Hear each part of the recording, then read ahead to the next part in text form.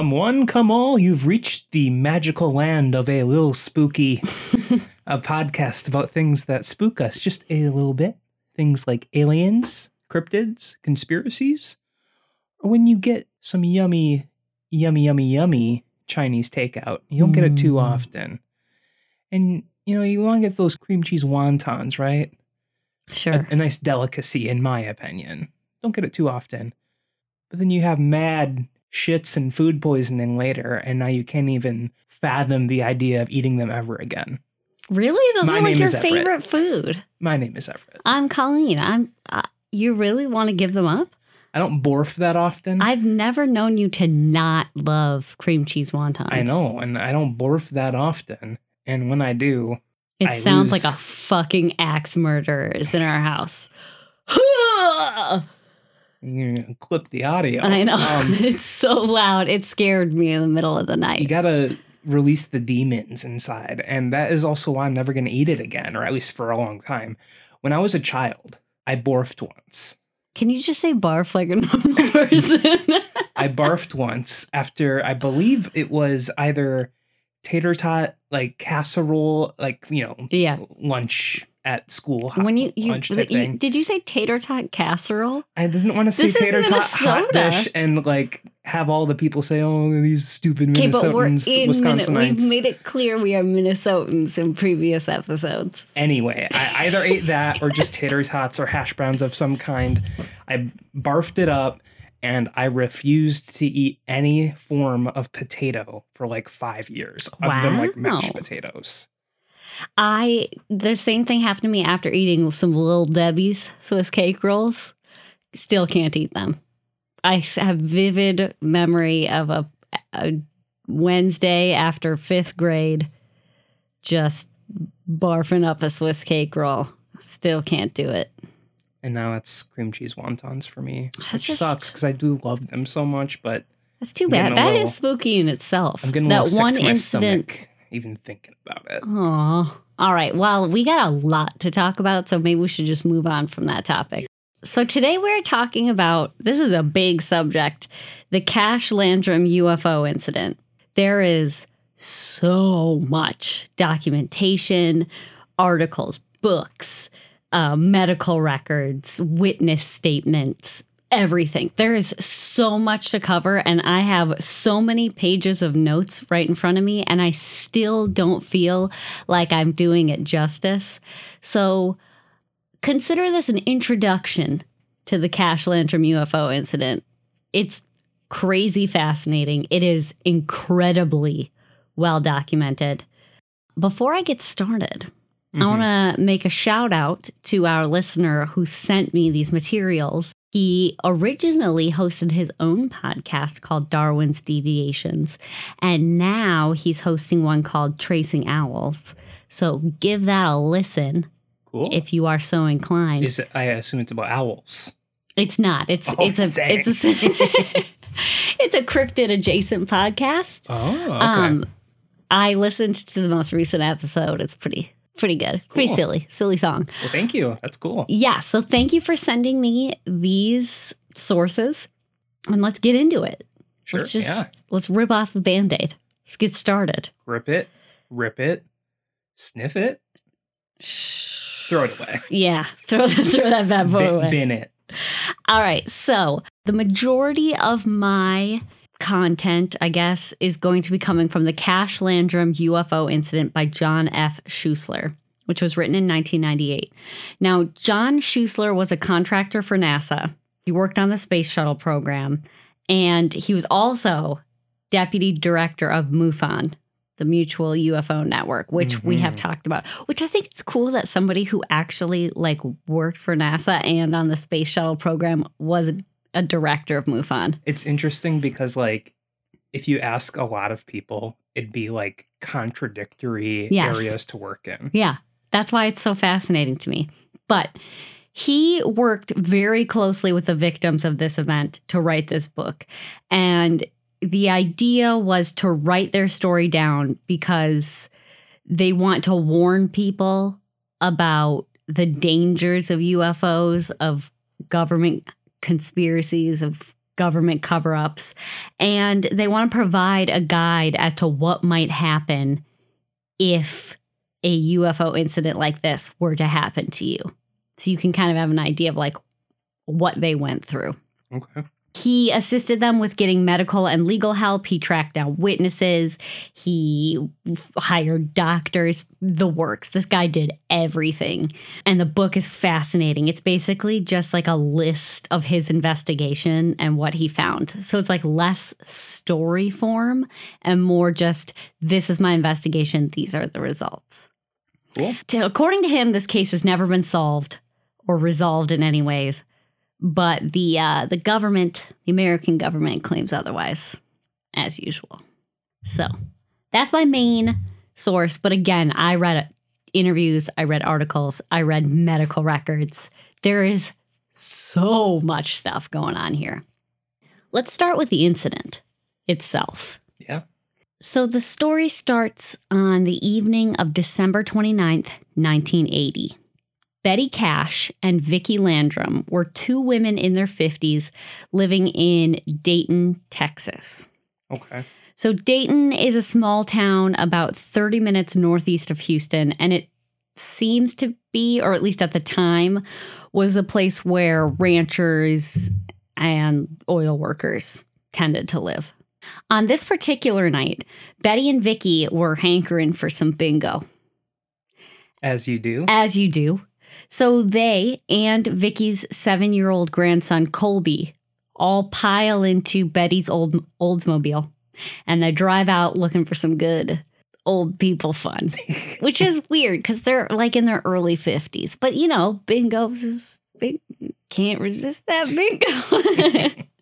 So they end up driving to a few towns in the area on the prowl for those sweet, sweet bingo cards. But everything was closed. They checked out a VFW in Cleveland, Texas, which... These are all Ohio names, I know, too. isn't that and weird? I'm getting, like, confused a little bit. But they're all, like, within 15, 30-minute drives of each other. Sure. So they check out a VFW in Cleveland. They're disappointed because there's nothing there. They all pack back into the car, and they drive south to New Caney to check out the Legion Hall there that usually has games on Monday nights. But no dice. Or no bingo. How old are these ladies again? Like 52, 54. Okay. So early 50s. Sure.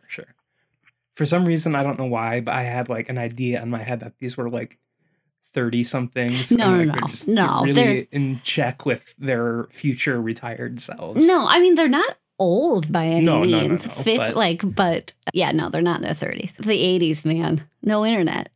Because That's now true. you just like Google it and be like, hey, is there bingo? Nah, I'll just stay home. But they had to literally drive for hours to like actively seek out bingo and then be disappointed anyways. They give up after this and they decide to just get something to eat at a truck stop before just heading home.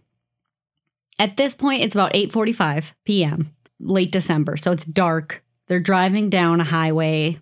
And the road is usually pretty busy, but this night it's fairly deserted.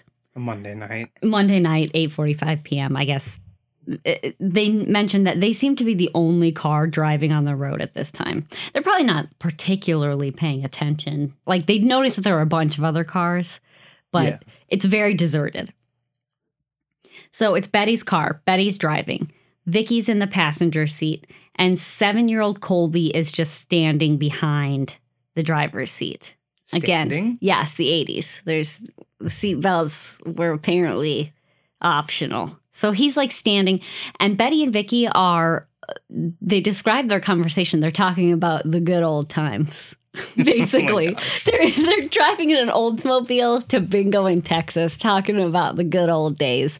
When suddenly Colby is like, what is that? He sees this red streak of light in the sky, and Vicky and Betty are like not interested. And, they're talking to each other. It's like mom's talking, He's not bingo. He's not bingo. He's not the good old days. He's a 7-year-old just like pestering them while they're driving, as 7-year-olds do. So they initially ignore him. But then he grabs Vicky's face and turns it towards the light and is like, what is that? Is she the driver? No, she's the passenger. Okay. She's also his grandmother. Okay. Yeah. And finally, they notice it. Like Vicky's like, fine. But they can't tell what it is. It doesn't look like a plane or a star or anything that they can like pinpoint. Betty thinks the closest thing she can think of is that like maybe there's a new mall or shopping center that got built and has like a spotlight up to draw attention. They don't do that very much anymore. No. With the spotlights. There was one place, a burger place, like close to where I went to college that had one. Yeah, I remember driving past it on the highway. Yeah, but you don't see that anymore. Bring back the spotlight. That's the closest thing they could think of. But even looking at it, they were like, that's definitely not a spotlight. I have no idea what that is. And as they're talking about it, it's getting brighter and brighter and closer and lighting up more of the sky in front of them. Now, just as an aside for some backstory, it seems like Colby was essentially being raised by Vicky. So he was like less of a grandson and more of her son. Sometimes, like later on in the book, he refers to her as Mama. Okay. So it really doesn't make a difference to the story at all. But if you're wondering why a woman in her 50s has a 7-year-old kid, right, sure. I mean, it's not unheard of, but maybe they're just like hanging out. Who knows? He likes bingo. Yeah. I mean, 7-year-old me was into bingo if there were prizes. Anyways, so the light's getting closer and closer. It's getting brighter and brighter. And Betty's like, well, I mean, like, I'm just going to keep driving. It's weird, but what am I supposed to do about it? I want to make my way home. But eventually it turned from just being a streak in the sky to a light the size of a car to being directly in front of them. And it was so bright that they described the experience as like the sky splitting open. And as their eyes adjust a little bit, they see that a couple 100 feet in front of them, there was an enormous metallic object just hanging in the sky. So the highway was lined with these big pine trees, and they describe it as towering above those trees, but the bottom of it reached to about halfway down the trees. Okay. And it was spewing fire from the bottom, kind of like rocket boosters, but like broken. Like it was just on fire at the bottom. And it was blocking their way down the highway because, apart from being halfway down the trees, the fire was just like spurting down. They couldn't drive through it or under it. So they were completely blocked in. And it was making this impossibly loud, booming, roaring sound and beeping as well. This mysterious beeping sound. Okay. It was enough that they had to yell to hear each other when they were talking, even though it was still a couple 100 feet in front of them. Right.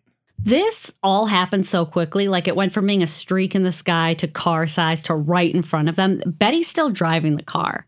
Like she hasn't had time to register that she needs to stop the car yet. So this whole time they're barreling closer and closer and closer to it. And as they get closer to it, the car starts to get impossibly hot. Like they're inside of an oven. And they can feel themselves like burning alive, even though they are still probably 100 or so feet away from it. Oh. Colby freaks out and he climbs over the front seat as Betty is driving to get into Vicky's lap, which kind of spurs Betty to hit the gas. The gas? Yes, rather than the brake. Like her thought was if she could speed up as fast as she could drive under it. Through the fire and flames. Yes. So the interesting thing about the fire is that it's kind of coming like spurting. Like it'll be like whoosh and then off for a second, and then whoosh, and then off for a second. Like a video game obstacle. Yeah, kind of. Yes. Or like a malfunctioning rocket booster. Okay. So her thought is like, I'm going to drive under it. I just want to get past this. I don't know what's happening. I'm terrified. These bingo ladies always love trying their luck. That's right. But it was kind of like a fight or flight reaction, and she decided to go with flight. So she hits the gas, but an instant later, Vicky is like, you are going to get us burned alive. You're going to get us burned alive. She's continually screaming this. So Betty slams on the brakes so hard that they almost fly through the windshield. Seatbelts. Right? So they come to a stop about 150 feet away from whatever this thing is. At this point, everyone in the car is panicking. Panicking is not even the right word. They are fully convinced that they are about to die. Right, yeah. They're practically burning alive in a car 150 feet away from this enormous burning 200-foot tall metallic ship. And they describe it as being diamond-shaped. So it comes out like it's wider on the sides, comes out to 2 points, and then up to it's a diamond. Yes, with the rocket boosters coming down. And it seems like it's breaking down. Like the flames aren't necessarily supposed to be there. Or if they are, it's malfunctioning somehow. Like it's burning in a way it's not supposed to be. The flames are coming and going. They're crazy hot. And the ship never crashes down to the ground. Like it's still hovering in the air. But it seems like it's stuck, hanging there. Like it's like somebody's hitting the gas and the flames will go whoosh and the craft will rise up a couple feet. Right. And then the flames will immediately stop and the craft will fall back down a couple feet. Just can't get traction. Exactly. So it's kind of like a malfunctioning car. Right. You know, like they're hitting the gas. But in the air. Right. So it's like it's having engine problems and there they are. Just like literally stopped in front of it. So at this point, if it was me, I would have been like, put the car in reverse. Yeah, get out of there. Turn around. Right? Yeah. But with the burning and the noise and being blinded and the panic, they need like a second to figure out their situation. Betty is pretty quickly looking around, and she notices the highway is very narrow, and it has these deep ditches on either side. So she can't, like, pull a U-ey or anything easily. So they're basically stuck either going forward or putting the car in reverse. But she's so blinded by the light that she doesn't feel comfortable going in reverse because she would go into a ditch. So they're essentially stuck there. Their only other option is to get out of the car and run on foot, which is exactly what Betty tries to do. So her next instant thought, she opens the door, she bails, and she makes a run for it. But as soon as she gets out of the car, the heat immediately hits her, and the light blinds her, and she has no idea which direction to run or like even where the road is. She's pretty much completely blinded. All she has is this light in her eyes. So she's completely disoriented. She's standing outside of the car in this blistering heat, like a deer in headlights. She can't even see the car. Vicky jumps out as well, and she runs a couple feet, and then she remembers, my grandson is here. Like, I'm obviously not going to leave my grandkid. I can't carry him. He can't run as fast as me. You know, if we go outside and he gets blinded as well, we're going to get separated. So we're staying in the car. That's like our only source of protection right now. And she's not going to abandon her grandson. As she's stepping out of the car, Colby also gets out of the car because he's like attached to her like Velcro. Right. Vicky has her left hand on top of the car. She sets her left hand down, immediately pulls it off, and it's just burned. Ugh. Colby, freaking out, just starts to make a run for it by himself. He's not thinking clearly.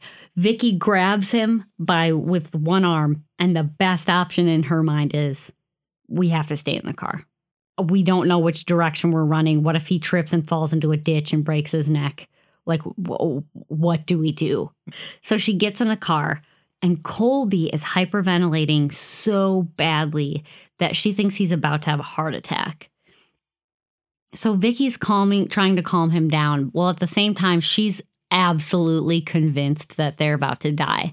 So she's calming him down by telling him that bright light is Jesus coming to take them. If you see Jesus coming out of that bright light, just know, we're going to a better place. That would not be calming to me as a 7-year-old, but No. I imagine he's not really listening. Probably can't. Right, and it's very loud. I don't know what's up with Betty, but Betty decides to walk towards the light to investigate what it might be. And she's able to drag her feet one step at a time, slowly, to the front of the car. And she stood there for 5 solid minutes, just staring at this light, burning, while Vicky is screaming, "Get back in the car! Get back in the car! You're burning alive! Get back in the car!" After about 5 minutes, she comes to her senses. She walks back to the car and she tries to open the door, but the handle is so blisteringly hot. She has to use a leather jacket that she's wearing as like a hot pad. Sure. To open the door. She eventually gets it open. She gets back in the car. She sits down and Vicky just starts screaming at her for being an idiot and leaving and standing in front of this burning thing by herself for 5 minutes.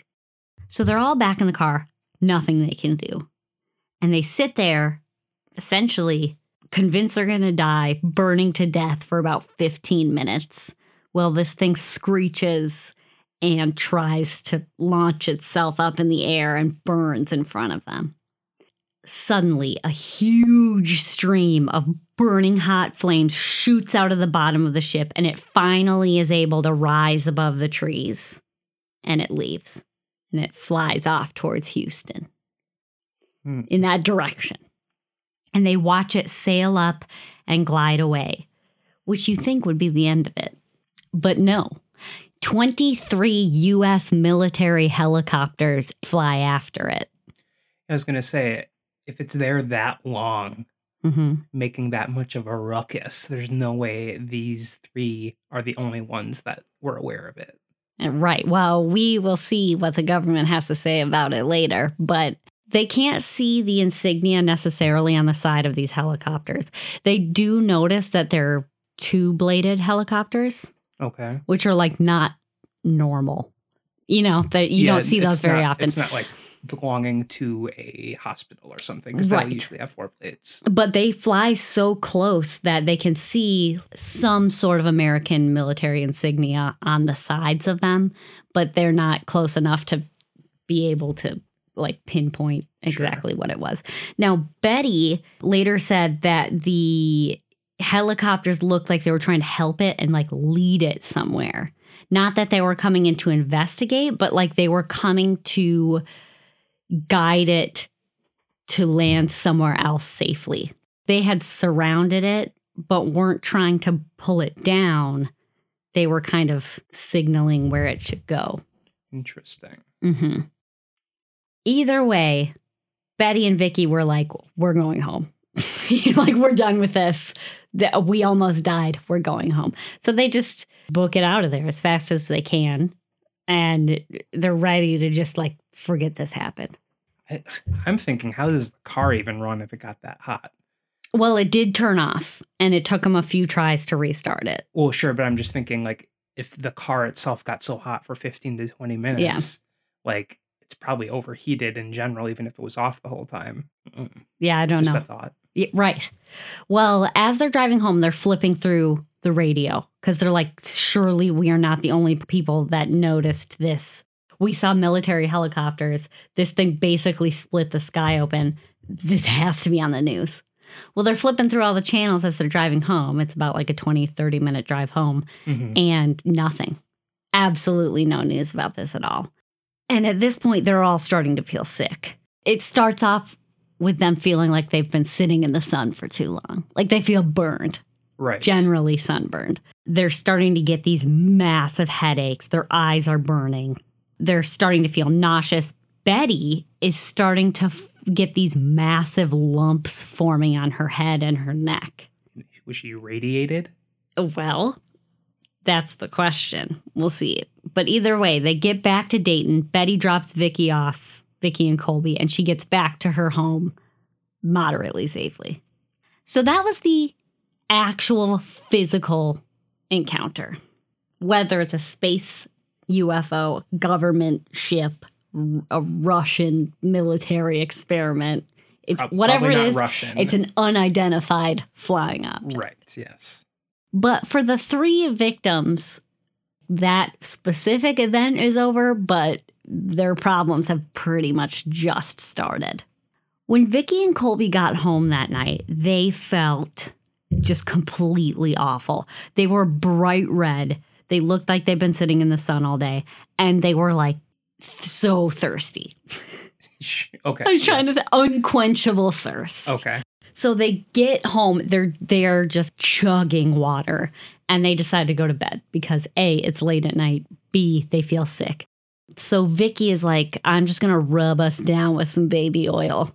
Like at first she wanted to take like a cold bath, but like the water hurt her skin so bad that she ended up just kind of like sponge bathing herself and Colby, and then putting baby oil on, make sure their skin doesn't like dry out and fall off. Okay. So they all go to bed, but at 1 a.m., Colby starts viciously vomiting and diarrhea. And then she pretty quickly after started having the same symptoms. However, life apparently goes on because when they wake up in the morning officially, her husband, Ernest, is like, where's my breakfast?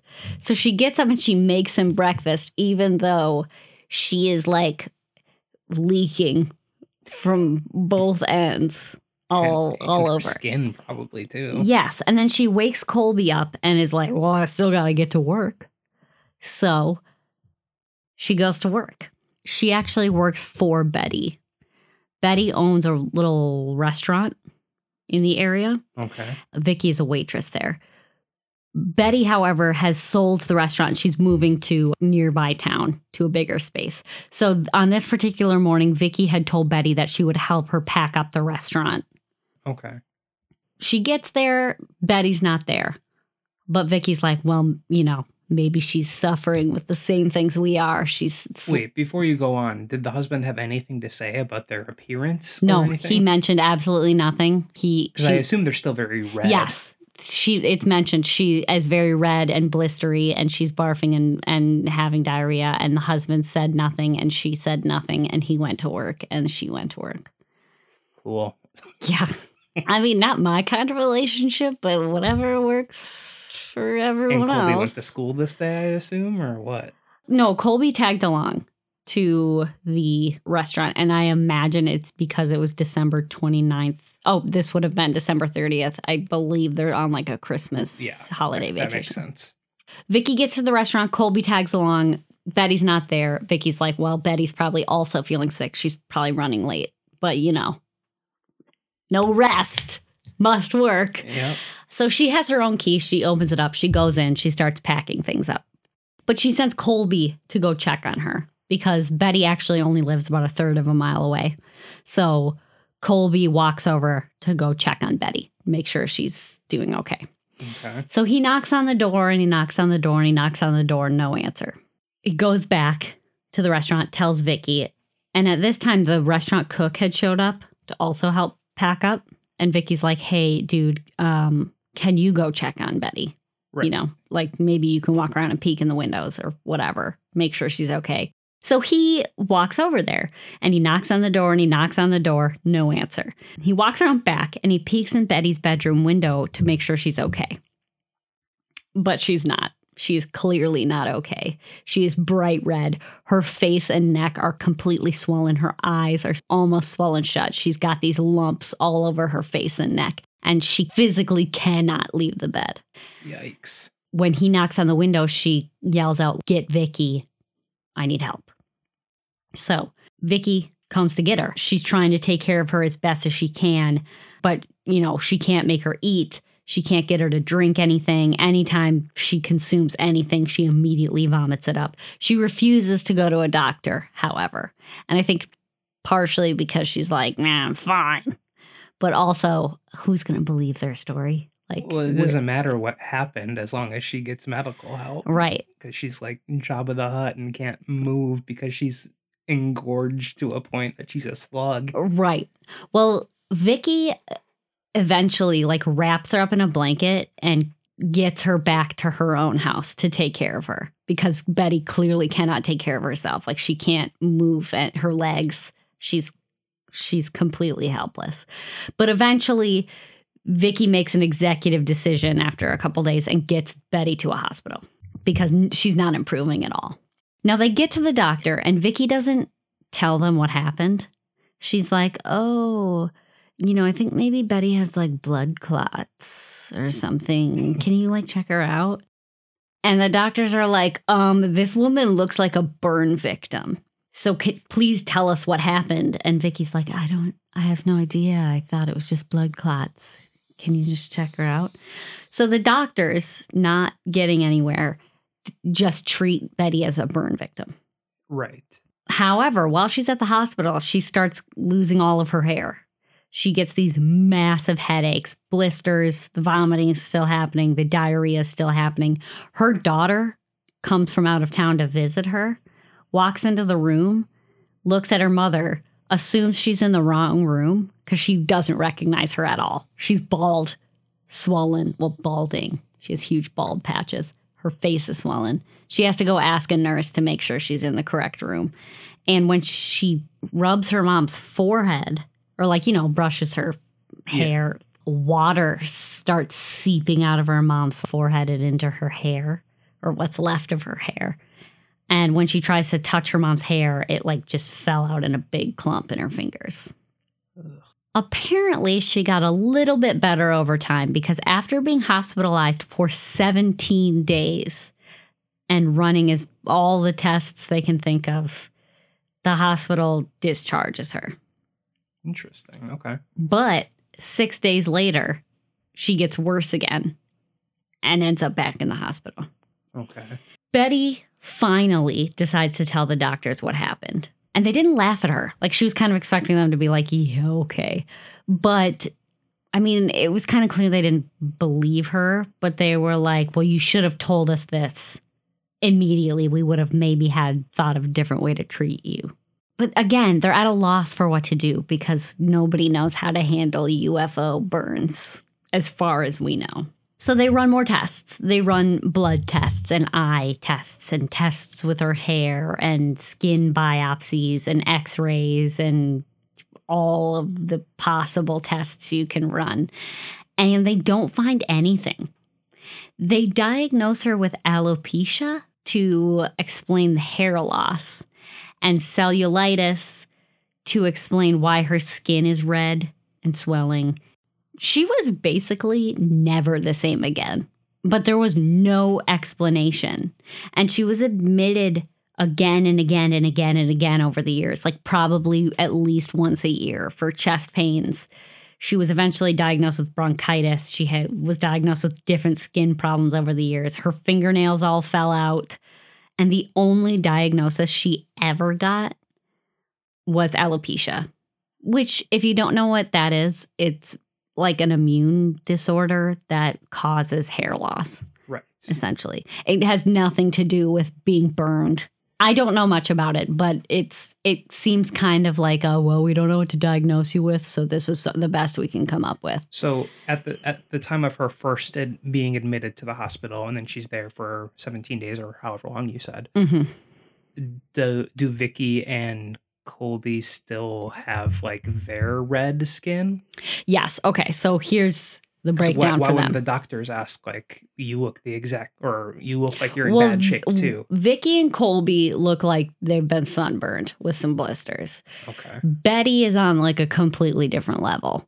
And the thought is, and I get that, but I'm just wondering she and the kid are obviously, experience some sort of burning now too. This is about 3 or 4 days after the event. So I imagine their skin has healed a little bit, but they're still not looking great. The doctor would notice, but nothing that I read said anything about the doctors asking them about their condition. So Vicky and Colby also had their fair share of problems over the years. Vicky suffered from very similar hair loss. All of her nails completely fell out. Most of Betty's nails fell out, but she managed to retain a few of them. So good on her. Okay. But all of Vicky's nails completely fell out. She had the blisters. She had the vomiting, the diarrhea.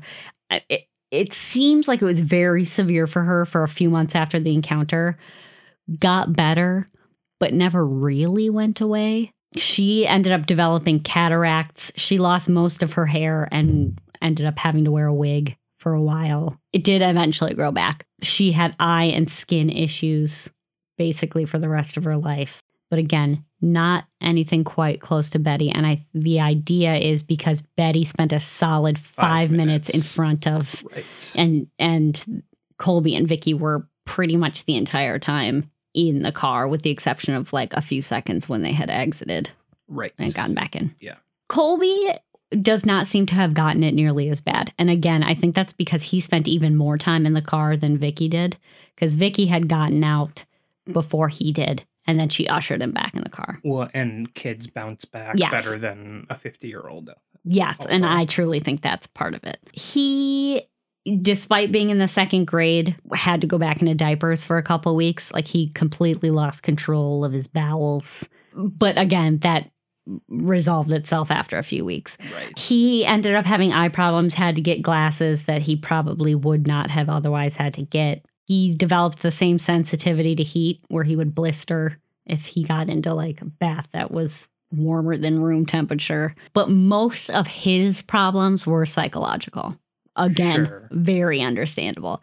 He developed an intense fear of planes, helicopters, any kind of bright light, shooting stars. Anytime any of this would happen, he'd have these severe panic attacks. That sort of thing, which is devastating for an elementary school kid. But again, in the 80s, I don't imagine that people were very forthcoming with psychological help for that sort of phobia, especially if you are attributing it to a UFO. Now, there's extensive information about the medical records for these 3 victims: blood counts, eye exams, skin exam results, and all of them were completely open to having their lives pretty much publicized for the sake of figuring out what happened to them. Right. So you can find the results of all of the tests pretty much online. And to me, this kind of lends to their credibility as witnesses. Like, they're not hiding anything. Something happened, for sure. Yeah. The doctors even gave extensive testimony as to their conditions before and after the event. So, for instance, Betty had a heart bypass sometime in the late 70s. But other than that, she was considered completely healthy. She, in fact, was like very concerned about her appearance, was a perfectly healthy weight. She was just considered very healthy. Sure. And after this event, she lost a massive amount of weight. Her doctor, as well as the dermatologist, the neurologist, the ophthalmologist, other third parties, were all able to corroborate her symptoms. And Betty told them all the exact same story every time, with no deviation. So they all consider her to be a very reliable witness. And the doctor that she went to at the hospital was the same doctor who had treated her for years before the event. So he knew her prior and stated that he never believed her to be untruthful. Sure, yeah. I'm not going to talk too much more about their medical stuff. You can find whatever information you want online. But essentially, the idea is they got very, very ill unexplainedly. And so I assume they had to test for radiation, because that's what I've been thinking this whole time. So we're going to get to that. Oh, okay. Put a pause on that, because it does not look like they were tested for radiation initially. Sure. In those initial hospitalizations. Even though they're sick, and Betty she's pretty much dying at this point. I mean, she eventually gets breast cancer, has to have a mastectomy, but like in the immediate aftermath of the UFO encounter, she's dying. Like, they didn't think she would last. Yeah, she is not doing well. Vicky was convinced she was going to die. Her mom came down to take care of her. Even if she isn't, it feels like she's dying. She's not doing well. They still want to know what happened to them, especially if you are dying. You want to know, like, who did this and how. But at first, they keep the story pretty quiet because, again, UFO stories aren't really something you're going to run around telling people about. You want people to take you seriously. The thing that really baffled them was that no matter what research they did, nobody seemed to know anything about it. Nobody, like, there were no articles. Nobody was coming up to say they saw something similar. And they saw military helicopters. Right. So obviously somebody else was aware of this happening, but there was no information about it. So while Betty was in the hospital, Vicky is going around. She's calling police agencies, radio stations, TV stations, newspapers, military agencies, looking for any information. She calls the Dayton police chief, who clearly didn't really believe her, but he also didn't think she was lying. He didn't necessarily believe it was a UFO, but he was like, I know this woman. Well, and I mean, their injuries too. Yes, and they have clear injuries. He's like, clearly she believes something happened to her, and clearly something happened to her. If she believes it's a UFO, the only thing I can do is give you the number to a UFO reporting center. So she calls them, tells them her story. They passed her story on to a friend of the author of this book, John Schuessler. Okay. He essentially gets a hold of the story and is the only one interested in investigating. So he starts the investigation. I mean, Betty even called NASA to figure it out, and NASA was like, we don't know what you're talking about. John Schuessler eventually gets in touch with Betty and Vicky about 10 weeks after the incident occurred. And again, this is when the investigation officially begins. Okay. So he hears about the story, he's looking into it, and then, after some time, he gets a hold of the actual victims to get her started. Right. Now, when John Schuessler gets involved, he starts by interviewing the victims. And I read all of these interviews, and they are all exactly the same. The story I told you about the event. Yep. Their stories all line up. They all corroborate. The details from what I read are all the same. Following the interviews, he gets a new doctor involved to check out their medical records, which he was very easily able to obtain, except for Betty's blood results. Every time he contacted the hospital to get her blood results, the hospital was like, sorry, they're temporarily out of file. We can't give them to you. Over a year later, he managed to get them, which seemed a little sketchy to him, at least enough to write it down in this book. Right. Now, the new doctor was Dr. Peter Rank of Madison, Wisconsin, who happens to be an expert in radiology. Although these women and Colby, but his medical records aren't really as extensively covered because he was not as extensively tested. He's a child. Right. Although these women are super ill and they have lasting effects requiring intermittent hospitalizations for years, the only official diagnosis he has to go off of is Betty's alopecia, which again seems to just be a diagnosis they made because they couldn't think of anything else. Right. Or maybe they knew it was something else and they didn't want to admit it. So they were like, it's alopecia. You have alopecia and skin issues. Sure. I doubt that because they knew the doctors ahead of time. But again, you never know. Maybe the government got to them. Either way, Dr. Rank is convinced this isn't alopecia, and he has a lot of reasons. The tests that were done on Betty's hair were inconsistent with alopecia. The biopsies that she had showed different kinds of cells than are consistent with alopecia. He basically is like, I don't know why they would have come to the conclusion of alopecia other than the fact that you're losing your hair. Right. And in addition, the loss of their nails and the skin issues are very consistent with radiation poisoning. Oh, and the immediate vomiting too. Yes. That's something that all these people in Japan after the recent nuclear disasters that have happened there, same types of symptoms. Yes, exactly. So he concludes that Vicky and Betty are actually suffering from radiation poisoning, likely gamma rays, as they can penetrate skin better than alpha and beta particles. Sure. Now, okay. I don't know anything about the difference between these. Apparently, alpha and beta particles probably would have been stopped by the car if they were inside it. Sure, yeah. I don't know. But he goes on to say that whatever kind of radiation Betty and Vicky were exposed to, it was more penetrating than the most superficial types, but it still did not penetrate sufficiently to cause systemic signs and symptoms. It seems therefore safe to conclude at this time that Betty and Vicky sustained radiation damage which was confined to the skin and immediate subcutaneous area. He also says that the skin sensitivity, diarrhea, hair loss, and hair regrowth, as well as nail loss, are very consistent with radiation exposure. However, there was another doctor who looked at these, Dr. Brad Sparks, and he says that the extreme rapid onset of these symptoms means that they had to have been exposed to enough radiation to kill them within days. You know, the fact that they're still alive makes him think that it was not radiation poisoning. He's thinking that they were likely exposed to some kind of chemical. Okay.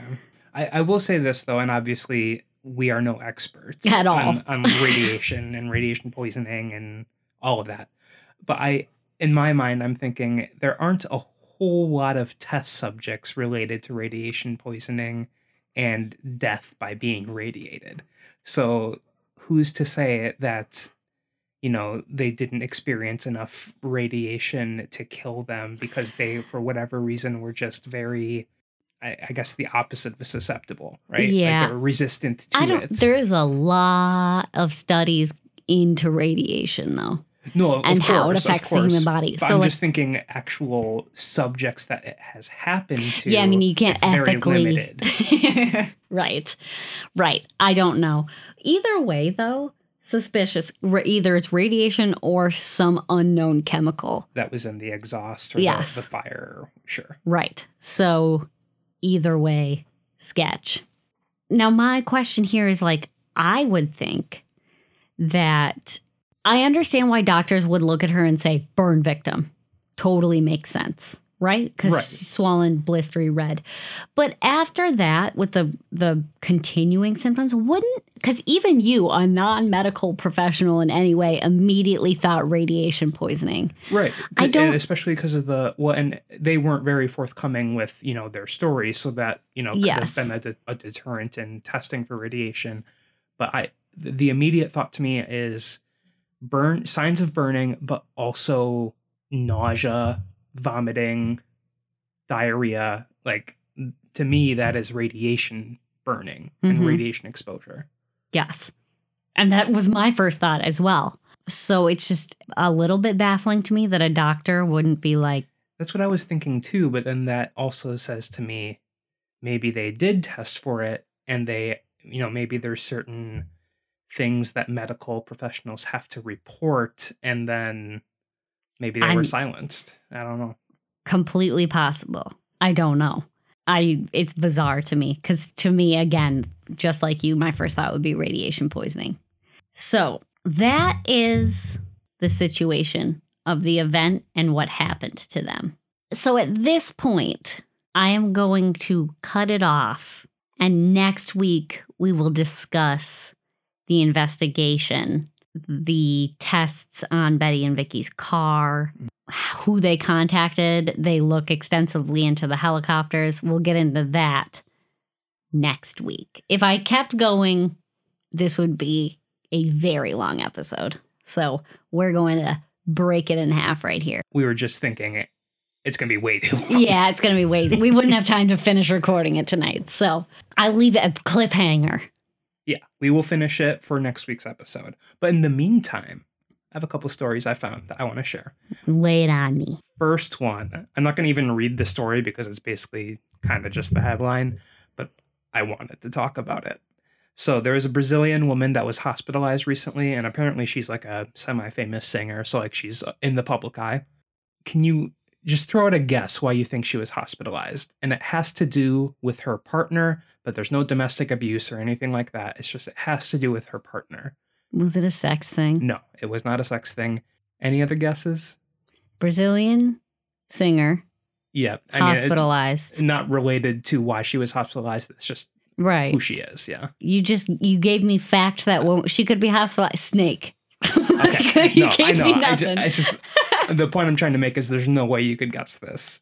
So she was hospitalized because of trapped gas in her system because she refused to fart in front of her partner. What? Okay.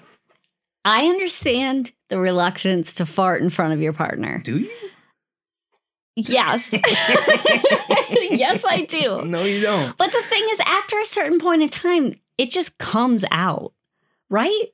I don't know. I Can guess you if really just hold it in? I always heard that if you don't fart, it gets reabsorbed into your bloodstream, and then it just... Maybe that's what grandmas tell their grandchildren to make sure they don't fart and burp in front of them. I'm pretty sure it like eventually comes out as the gases just get reabsorbed and then it comes out as a burp. Well, obviously you're wrong. I mean, clearly. Because she was hospitalized. That's basically it. I just thought it was funny because like it's such a funny thing to be like, she's fine, by the way. So that's why I feel fine joking about it. But like, imagine being so like reluctant to have your partner hear, feel, or smell your fart. I don't want to feel or smell anyone's fart. I mean, I can... I would appreciate it if you were a little more reluctant around me. No, because the moral of this story is let it loose. Don't hurt yourself. Okay. All right. I can... Okay. I can get it. So that was the first one. But this next one is very intriguing. And it's an ongoing case/investigation. Okay. So in Colorado, there was recently a robbery of sorts. There was a truck carrying cargo. Only one box was stolen. Okay. The weed box? I'm going to, no drugs. And I'm going to ask you again, please guess, and it's not drugs. What do you think was in the box that was stolen? Now, these big trucks usually carry many boxes of the same thing. I will say in this case, they're all related things, but this particular box was the only one housing this particular thing. Bacon.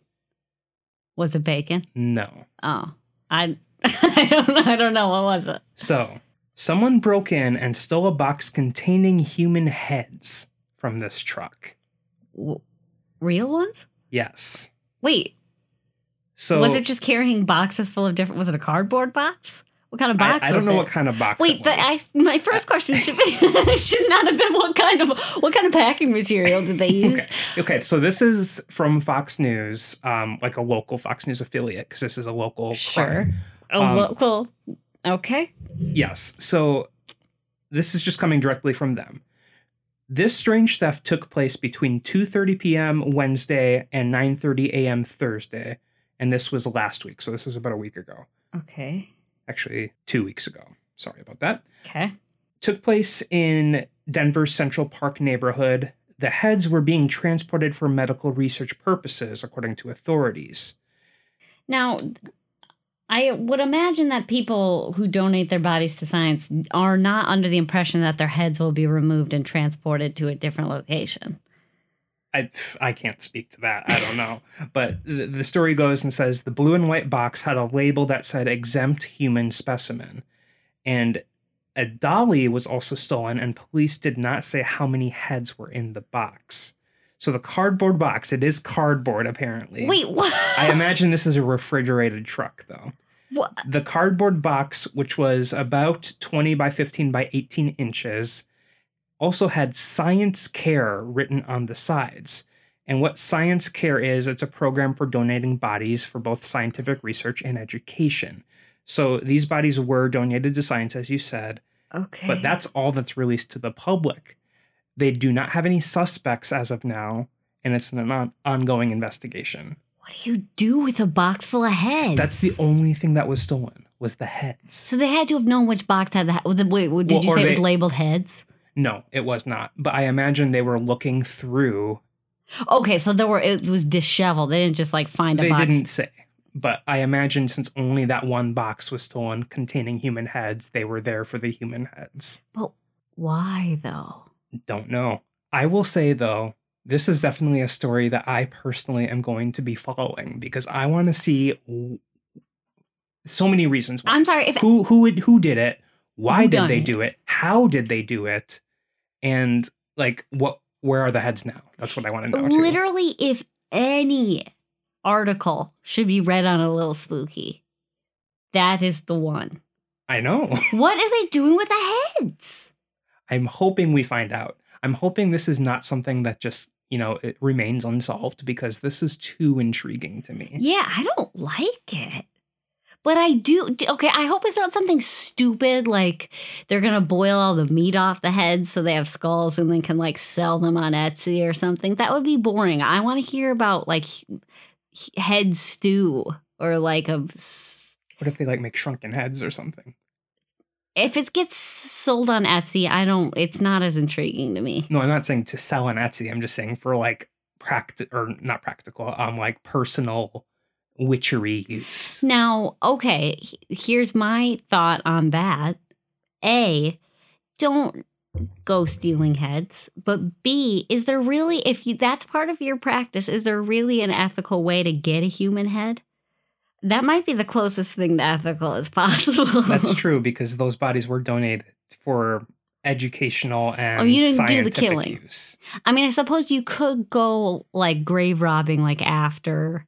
Those are filled with chemicals. You don't want a chemical I imagine head. Since these heads were separated from the bodies, though. All the work's done for you. Well, no, I was going to say they're probably already, filled with chemicals for preservation. So I'm just saying my point was dumb. They might not be, though, because how much science can you do on a tainted head? I mean, probably a lot. Use a lot of different science. I don't know. Oh, my God. Anyway, that is a story that I'm going to follow. And if there are updates, I will bring them up. If you have any information. if you did it, turn yourself in. Well, sure. But also, like, before you do that, if you could, like, shoot us a note about just why. And how? Give us the inside scoop, but then immediately turn yourself in. Just know that if you're looking for fame, this podcast does not have a very wide-reaching audience. So your secret is safe with us.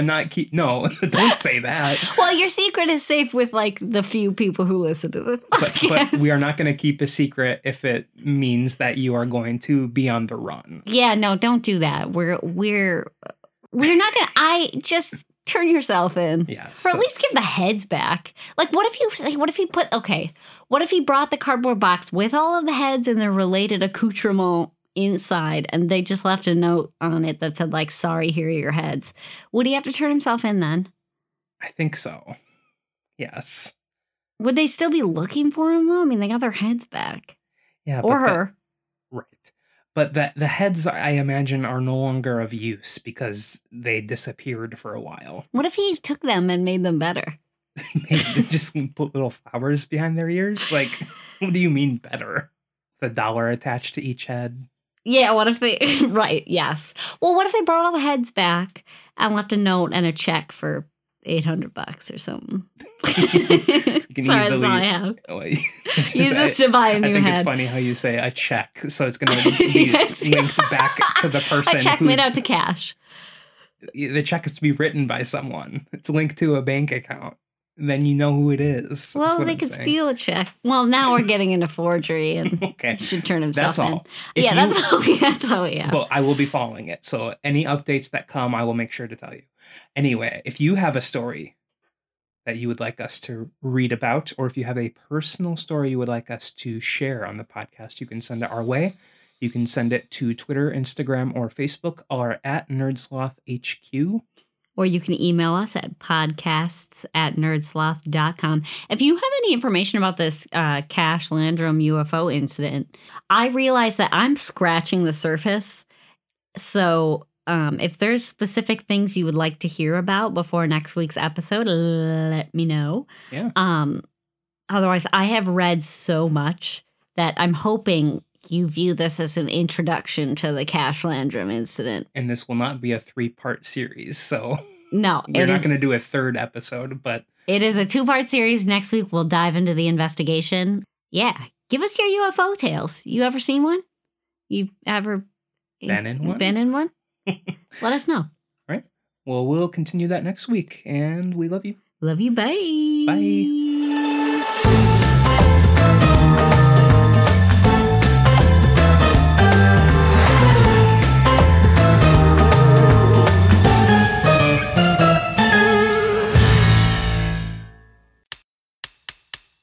Presented by Nerdsloth. A place for lazy nerds. If you like what you heard, consider donating at patreon.com/nerdsloth so we can continue bringing you quality shows. Be sure to also leave us a review and share your favorite episodes and clips on social media. If you're looking for more content, visit us at nerdsloth.com.